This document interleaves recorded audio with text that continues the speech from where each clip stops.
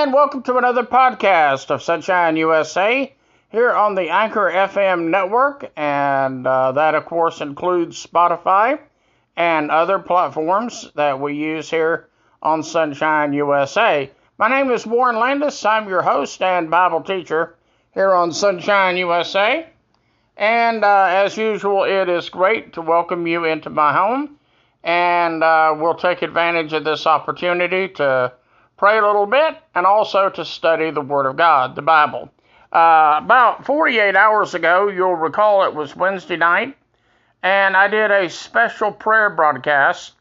We were praying for some thunderstorms that were beginning to develop all across the southeastern United States, places like Alabama, Mississippi, Arkansas, and they were headed to South Carolina, where I live, the next day. And we just pray that the Lord's hand of protection would be upon us. And I know here in Greenville, South Carolina, we basically pretty much missed everything. We got in on some rain, but that was about it. And only at the very end did we get a little bit of lightning and thunder. But no damaging winds, no tornadoes. And, of course, now I know in some parts of the southeast they did have some damaging weather. But for the most part, the whole area was spared the kind of damage it could have had. And we see that as nothing less than the hand of God very mercifully looking out for us. And that was definitely an answer to prayer. And it just reinforced my belief that prayer is powerful. And not only is prayer powerful, guess what? Prayer works. Amen? Amen.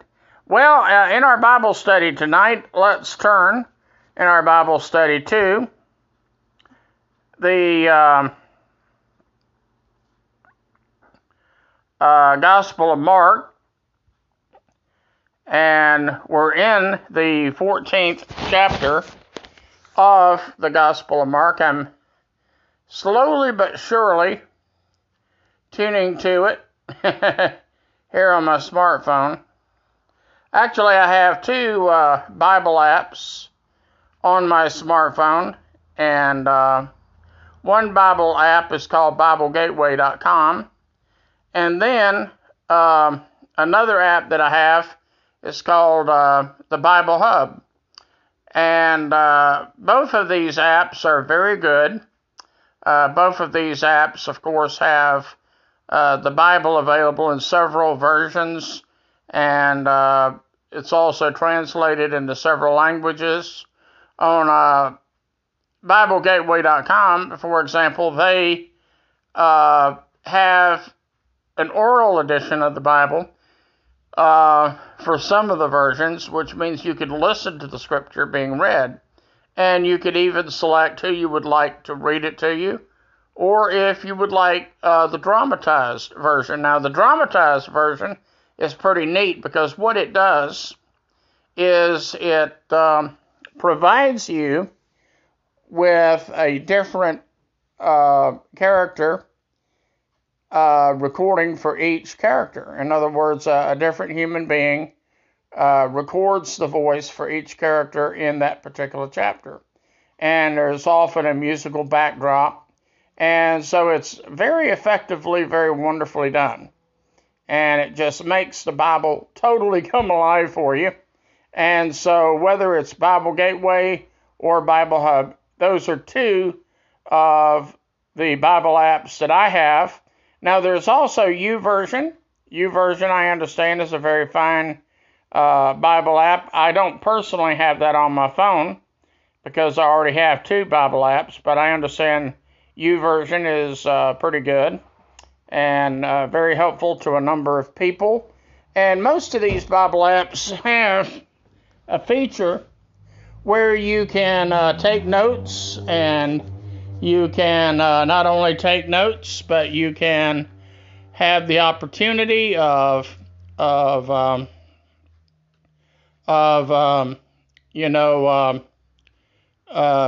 jotting down notes from your pastor, or your pastor can jot down notes for you to study at a later time. So that's YouVersion. So, that's one of the advantages we have today, in that we have the ability to study the Bible with all kinds of aids and bells and whistles that we never had before. And I just think that is so neat. Amen. Praise the Lord. Well, in the last broadcast, in Mark chapter 14, we left off where Jesus and the disciples were praying in the Garden of Gethsemane. And I sort of get the impression that this was actually a regular place of Bible study and prayer for Jesus and the disciples. Probably not so much a case of Bible study, but prayer. Bearing in mind, in New Testament times, they didn't have a lot of copies of scriptures like we do today. The most they would have had would have been the Old Testament. And since this was prior to the printing press, we can understand that scrolls containing the Word of God were very scarce and they were very limited. So it's probably mostly a place where they gathered for prayer. And so they have this Last Supper in the upper room, and all of the disciples, including Judas, are there. And then apparently immediately after the Last Supper, the Bible says they sung a hymn. And then after they sung a hymn, apparently one of the disciples decides to leave very suddenly and very quickly.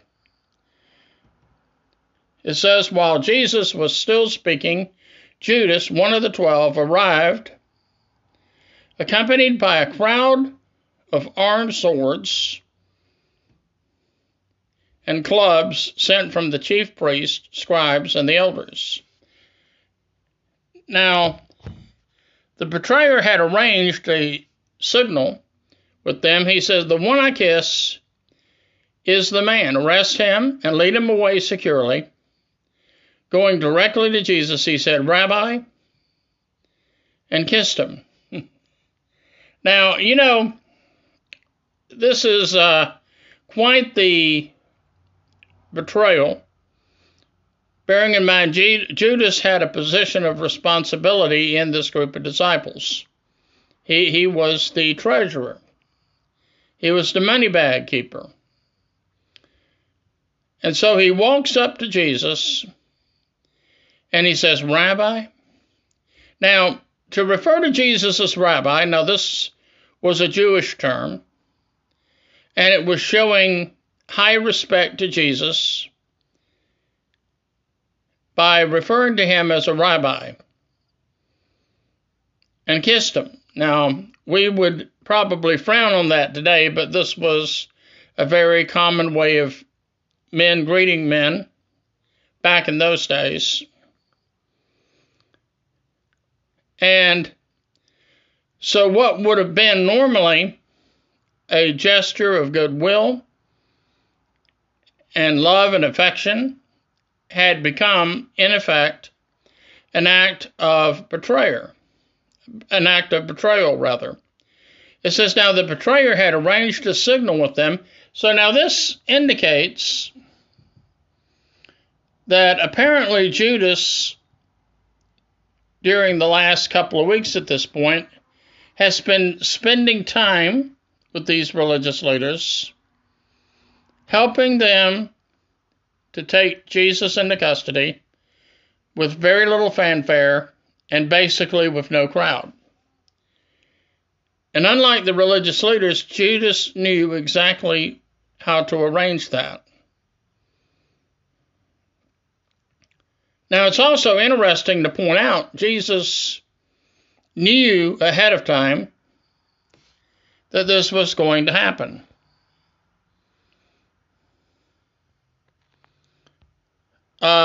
Let's see.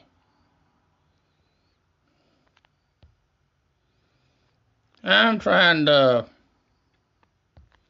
back up a little bit here.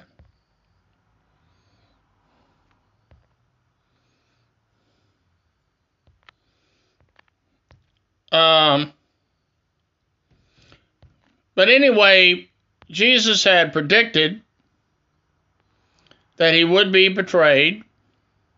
And he said this was all a fulfillment of prophecy.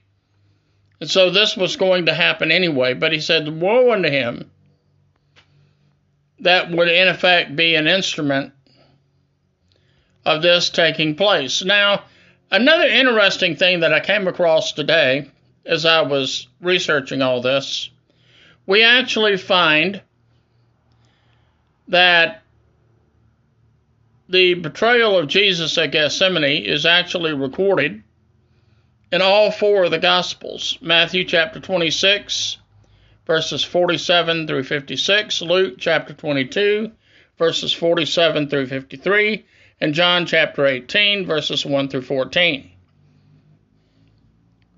Now, in two of the Gospels, Peter is actually, well, before I did this, I'm getting ahead of the story. Let's read what happens after Judas kisses Jesus, and then I'll comment on what these four different Gospels have to say about it. It says, then the man seized Jesus and arrested him, and one of the bystanders drew his sword and struck the servant of the high priest, cutting off his ear. Now Jesus asked the crowd, have you come out with swords and clubs to arrest me, as you would an outlaw? Every day I was with you, teaching you in the temple courts, and you did not arrest me. But this has happened that the scripture said would be fulfilled. It says, then everyone deserted him and fled. One young man who had been following Jesus was wearing a linen cloth around his body. They caught hold of him, but he pulled free of the linen cloth and ran away naked. Now, this thing about the ear of the high priest being cut off, this is very interesting. It's interesting that two of the four Gospels identify Peter as the bystander who cut the ear of the high priest off. Two of the Gospels don't. Two of the Gospels don't identify who cut the ear off. Mark is one of those Gospels. Now let's take a look at Matthew chapter 26, the Matthew passage. It says here, now the betrayer had arranged a signal with them. The one I kiss is the man. Go and arrest him. Going directly to Jesus, he said, greetings, Rabbi, and kissed him. Friend, Jesus replied, do what you came for. Then the man stepped forward and seized Jesus and arrested him. At this, one of Jesus' companions drew his sword and struck the servant of the high priest, cutting off his ear. Put your sword back in its place, Jesus said to him, for all who draw the sword will die by the sword.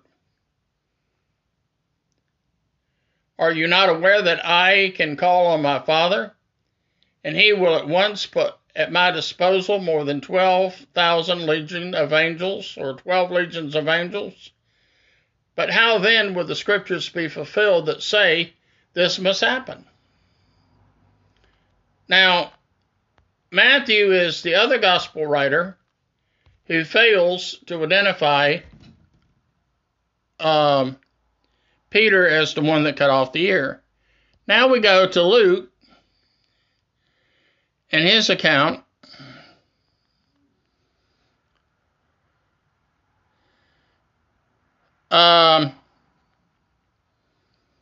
He approached Jesus to kiss him, but Jesus asked him, Judas, are you betraying the Son of Man with a kiss?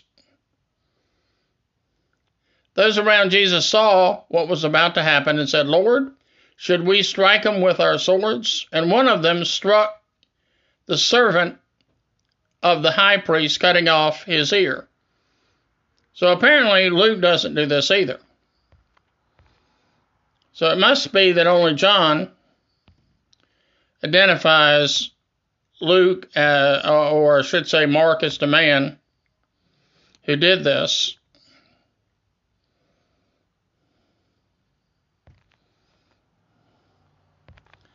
And let's see.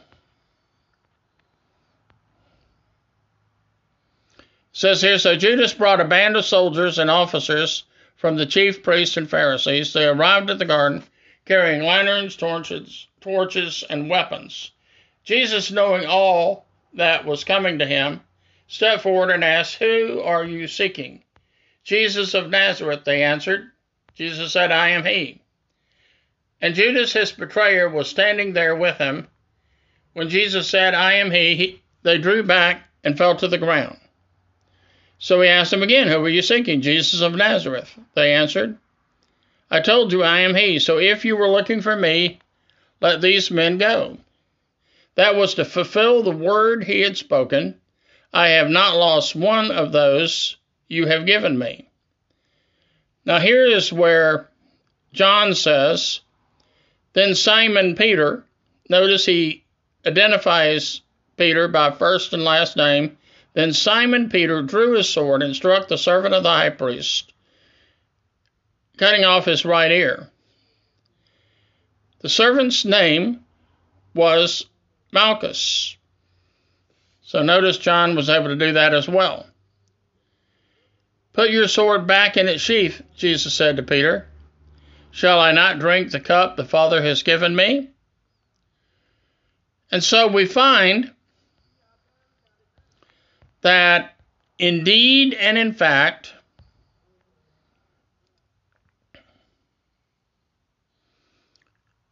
this event where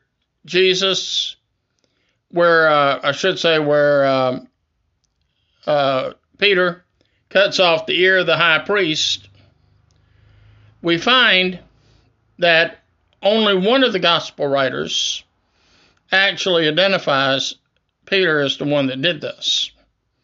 The other three are strangely silent. Now, why is this?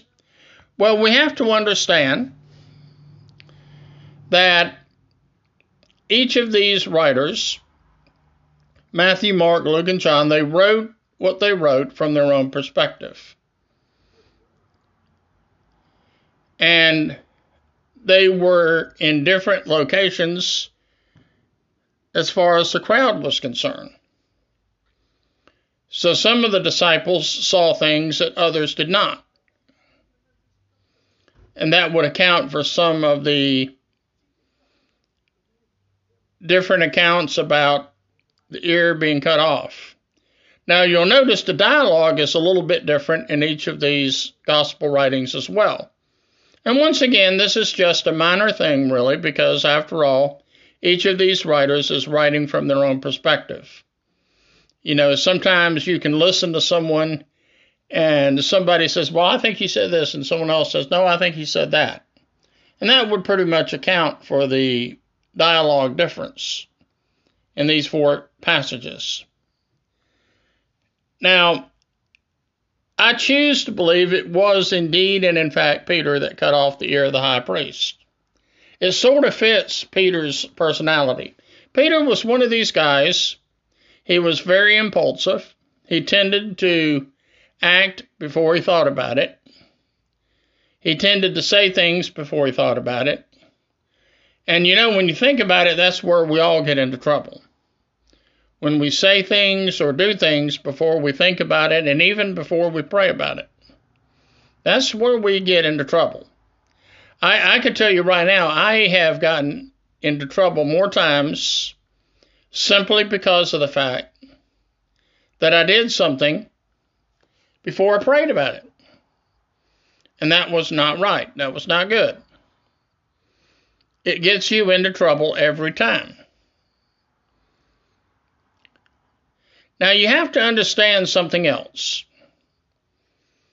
Judas did this for 30 pieces of silver. Not surprising, like I say, Judas was the money keeper. He was the treasurer. Judas saw this as a way to make money.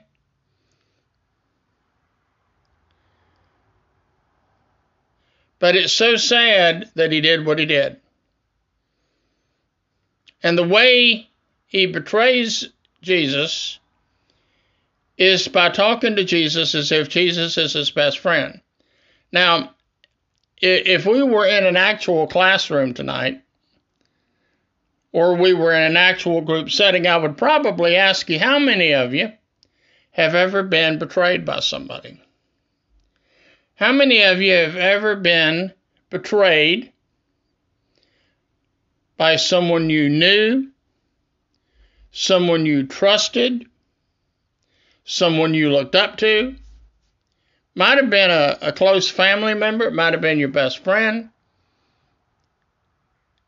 And do you remember how crushed you felt when you realized this person has betrayed me? I'm shocked. I can't believe it. And that's exactly what Judas did. Now notice it is Jesus, in each of these accounts, he points out that this has got to happen.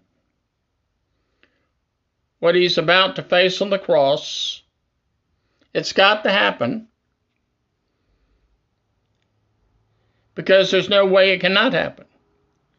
Jesus knew that the only way he could cover our sins was for him to die on the cross. Now, one of the things you study when you study the different offerings in the Old Testament, they had to use an animal without spot or blemish. Well, guess what? Jesus was without spot and blemish. He was like the lamb, without spot and blemish. Jesus had no sins of his own. He was totally perfect, totally without fault. And yet he chooses to die on the cross, not for his sins, but for our sins. Now, by the way, this also points to the necessity of the virgin birth. The virgin birth is important because, as one of my professors told me when I was in college, it's the only way that you can explain Jesus. If Jesus had not been virgin born, then Jesus would have had a sin nature just like you and I. And just like you and I, he would have had sin. And therefore, he would have had to have died on the cross for his sins. He wouldn't have been able to die on the cross for our sins. But because Jesus was born of a virgin, because he did not have a sin nature, he was uniquely qualified to die on the cross for your sins and for mine. Amen. Well, let's read what happens next. We find that Jesus went before the Sanhedrin. Now, as I pointed out, the disciples were now beginning to follow Jesus at a guilty distance, except for John. Now, I believe that's why John could fill in some details that some of the other gospel writers couldn't, because John did not flee. And, of course, it's interesting to note that John is often referred to as the beloved disciple, or the disciple whom Jesus loved, or it appears that Jesus might have loved him more than the others, in one sense of the word. It says here, then they led Jesus away to the high priest, and all the chief priests and elders and scribes assembled, and Peter followed him at a distance. Notice that. Peter followed him at a distance. Now you see, back when Jesus was popular, Back when Jesus was drawing all the big crowds and everybody was cheering Jesus on, Peter wanted to come across like he was the best friend Jesus had. He said, Jesus, I'll even die for you. But when the crowds go away and now the persecutors have come, now all of a sudden we find that Peter followed him at a distance right into the courtyard of the high priest, and he sat with the officers and warmed himself by the fire. Now the chief priests and the whole Sanhedrin were seeking testimony against Jesus to put him to death, but they did not find any. But many bore false witness against Jesus, but their testimony was inconsistent. Then some men stood up and testified falsely against him. We heard him say, I will destroy this man-made temple, and in 3 days I will build another that is made without hands. But even their testimony was inconsistent. So the high priest stood up before them and questioned Jesus. Have you no answer? What are these men what are these men testifying against you? But Jesus remained silent. He made no reply. Now at this point, he's trying to be very quiet, very silent.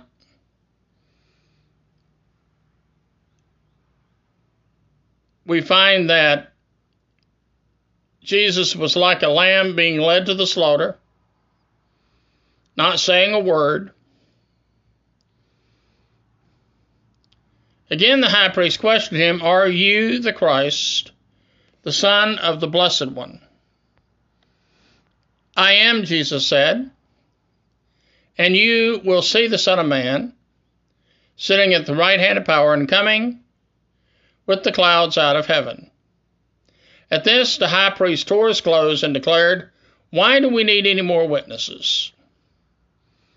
You have heard the blasphemy. What is your verdict? Now, bearing in mind, under the law of the Sanhedrin, in order to make a case, they had to have 2 witnesses. And the truth of the matter is they couldn't find any truthful witnesses at all. So some came forward giving false testimony. But the testimony was inconsistent, and therefore it should not have counted either. So there was no valid testimony, we could say, against Jesus.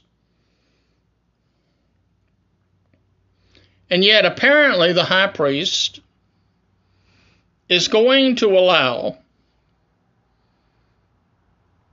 the case against Jesus to proceed.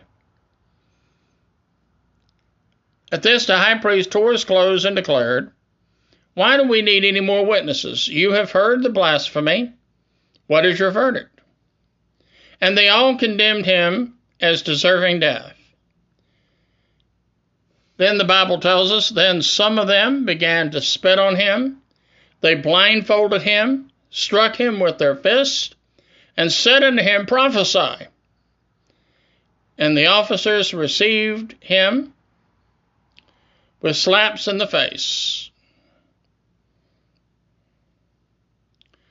And notice something very unusual. Look what happens when Jesus is denied by Peter. I mean, here Jesus is facing the worst night he's ever faced. And here's Peter. It says, while Peter was in the courtyard below, one of the servant girls of the high priest came down and saw himself warming himself there. She looked at Peter and said, You also were with Jesus the Nazarene. But he denied it. He says, I do not even know or understand what you were talking about, he said. Then he went out to the gateway, and the rooster crowed. There the servant girl saw him again, and said to those standing nearby, This man is one of them. But he denied it again. And after a little while, Those standing by said once more to Peter, "Surely you are one of them, for you too are a Galilean." But he began to curse and swear, "I do not know this man of whom you speak." And immediately the rooster crowed a second time. And then Peter remembered the word that Jesus had spoken to him, "Before the rooster crows twice, you will deny me 3 times." And he broke down and wept. And that, of course, will bring us officially to the end of chapter 14. Now notice it says here, Jesus broke down and wept. Or rather that Peter broke down and wept. Now I believe in weeping like this, Peter was expressing godly remorse, godly sorrow for the sin that he had committed in denying Jesus. Now this is a different outcome than what we find with Judas. We will later learn how Judas would go out and hang himself. That's not repentance. That's just going out and hanging yourself, committing suicide. That's no answer. But here we find that Jesus, or should I say Peter, wept, and I believe he wept bitterly, showing true godly sorrow for what he had done. Amen. Now, it's interesting to note that Jesus knew this was going to happen before it happened. In fact, right after it happened, all of a sudden, Peter was able to remember, hey, this is what Jesus said I would do.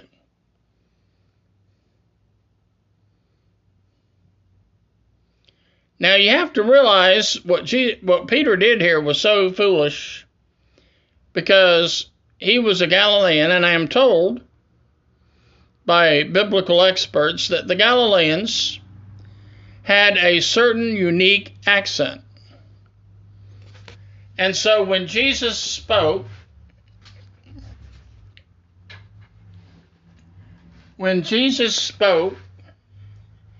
he spoke using that very accent, the Galilean accent. And so he was clearly displaying the evidence that he was who they said he was, and yet all along, consistently, he was denying. So sad. And like I say, Peter is not the only one following at a distance here. You see, following Jesus was easy when you had all those crowds following Jesus. You might say when all the paparazzi was following Jesus, it was so fun, in many cases, to be one of the followers of Jesus. But now that being a follower of Jesus meant that you were going to be killed just like he was going to be killed, no one wanted part of that package. And so except for John, they're all following Jesus at this guilty distance. Now, I want to ask you this question. Have you ever betrayed Jesus? Has there ever been a time maybe when you either betrayed Jesus or denied Jesus? And you know, it's so easy to do when you think about it. You know, you're at work and you're at school and you don't want to be teased or mocked by the students or by your fellow workers, and so you don't even talk about the things of God.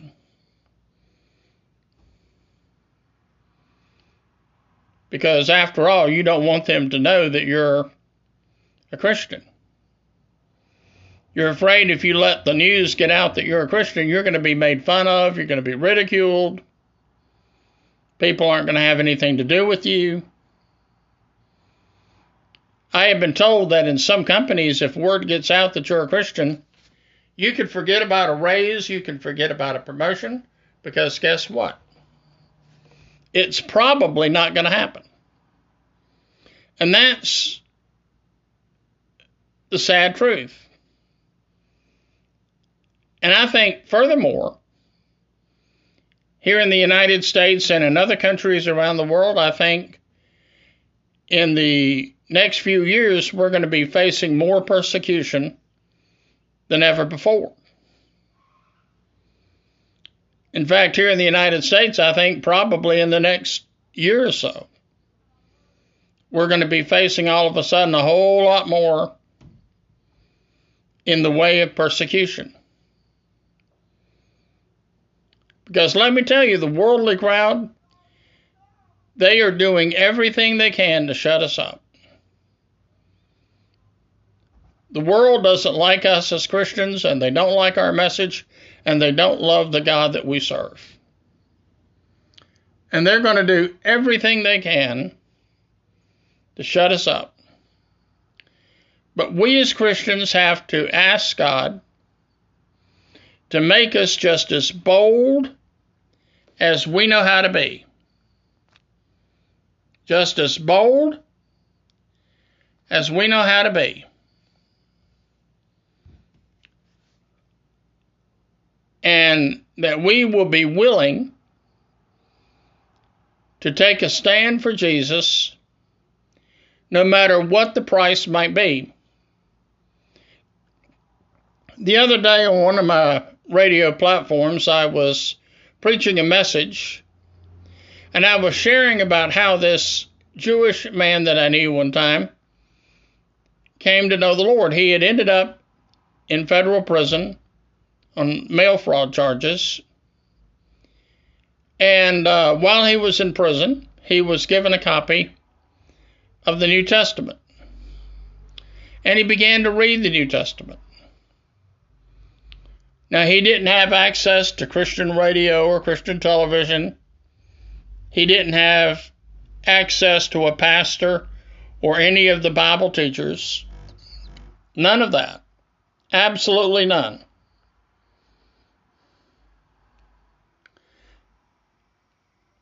But he started reading the New Testament, and the more he read the New Testament, the more he became aware of the fact that Jesus was the promised Messiah from the Old Testament.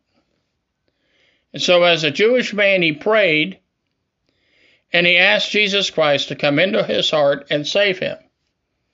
Now, this man came from a very traditional Orthodox Jewish family. And when he got saved and came to know Jesus Christ as his Savior and Lord, you know what happened? They decided they weren't going to have anything to do with him.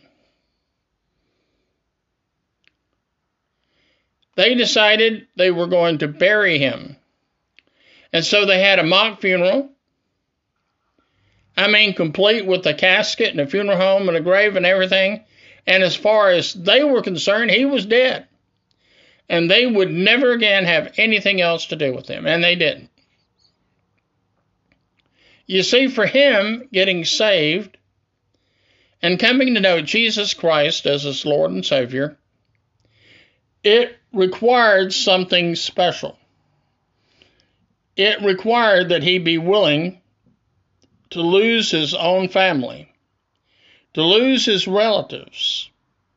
They all turned against him. But in spite of that, he said, "Yes, Jesus, I will serve you." Amen. I remember one time I was interim pastor of this church in Franklin, Louisiana. And I remember on Sunday morning, in fact, pretty much every Sunday morning, come to think of it, this one lady came to church. She worked on the third shift at the local hospital. It's a small town hospital. She worked on the third shift. And in my lifetime, I've had jobs where I had to work on the third shift too. And so I know it's not fun working on the third shift. You get off work and man sakes alive, you feel like death warmed over. You are tired. But in spite of how tired she was, you know what? She went somewhere like Waffle House, got her a breakfast, and guess what? She came to church. She came to Sunday school. She came to Sunday morning preaching. And then, of course, she went home and went to bed. But I thought to myself, what a sacrifice that woman had to make to receive Christ as her Savior. Now, in her case, she came from a Catholic background. All of her family and relatives, they were staunch Catholics. And she realized that if she got saved, her Catholic family was going to disown her. They would have nothing to do with her. And yet that was a price that she was willing to pay in order to take a stand for God. And that's what she did. And I've often had to ask myself, what am I sacrificing in order to follow God? What am I putting on the line in order to follow God? I remember, in fact, just before I accepted the interim pastorate, where that particular lady came and got saved from the Catholic Church, I was working a security guard job. And so when that church contacted me about being their interim pastor, they said, we want you to come and be our interim pastor. And I was indeed interim for 5 months. Now, that's the thing about being an interim pastor. You don't always know how long you're going to be there. It might be for a long time. It may not be for a long time. It might be for just a very short time. But you go, and at some point, your tour of duty will be over with. But I remember in order to accept that position as interim pastor, I was going to have to resign the job at the security guard company where I worked. And that was not an easy decision. In those days, I made $175 a week as a security guard. You know what kind of paycheck I got from the church? $75 a week. I took a $100 a week cut in pay in order to be a security guard. And yet I was willing to do it because I knew that was what God was calling on me to do. So I did it. How many times are we willing to give up something, or even to give up someone we love, in order to do the work that God has called us to do?